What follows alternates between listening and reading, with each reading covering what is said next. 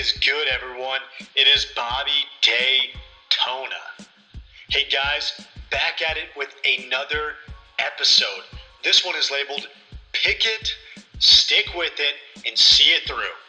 So tune in this week, check it out, and let's go.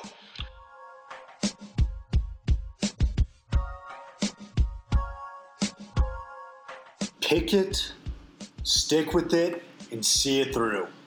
That is the only way that you have a chance to ever be successful. Constant wavering and flip-flopping, it's going to leave you divided and constantly at the starting line. You know what I learned from running all these marathons in a short period of time is that if you want to get to the end of 26.2, it literally begins with just one step at a time, one step forward. And then another step, and then another step, and then another step, and then another step, and another step. Repeat, repeat. And, these steps, when you're running a marathon, it's not always in a linear fashion on that course, but it's always forward towards that end goal. It's never moving back. And I can promise you this, eventually, once you piece together enough of those individual steps, you're going to find that you traveled a great distance from where you once began, that starting spot.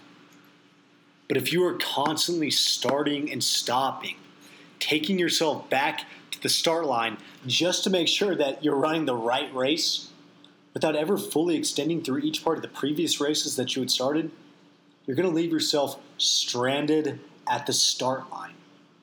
And I can say that I've been guilty of this in my own life, but I see this all the time.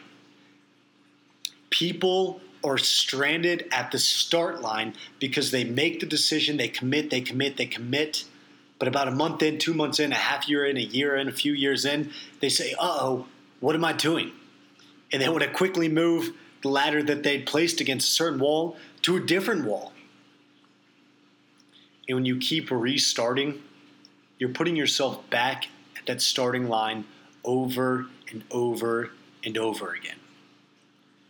The only way to get to 26.2 is to pick it, to stick with it, and to see it through.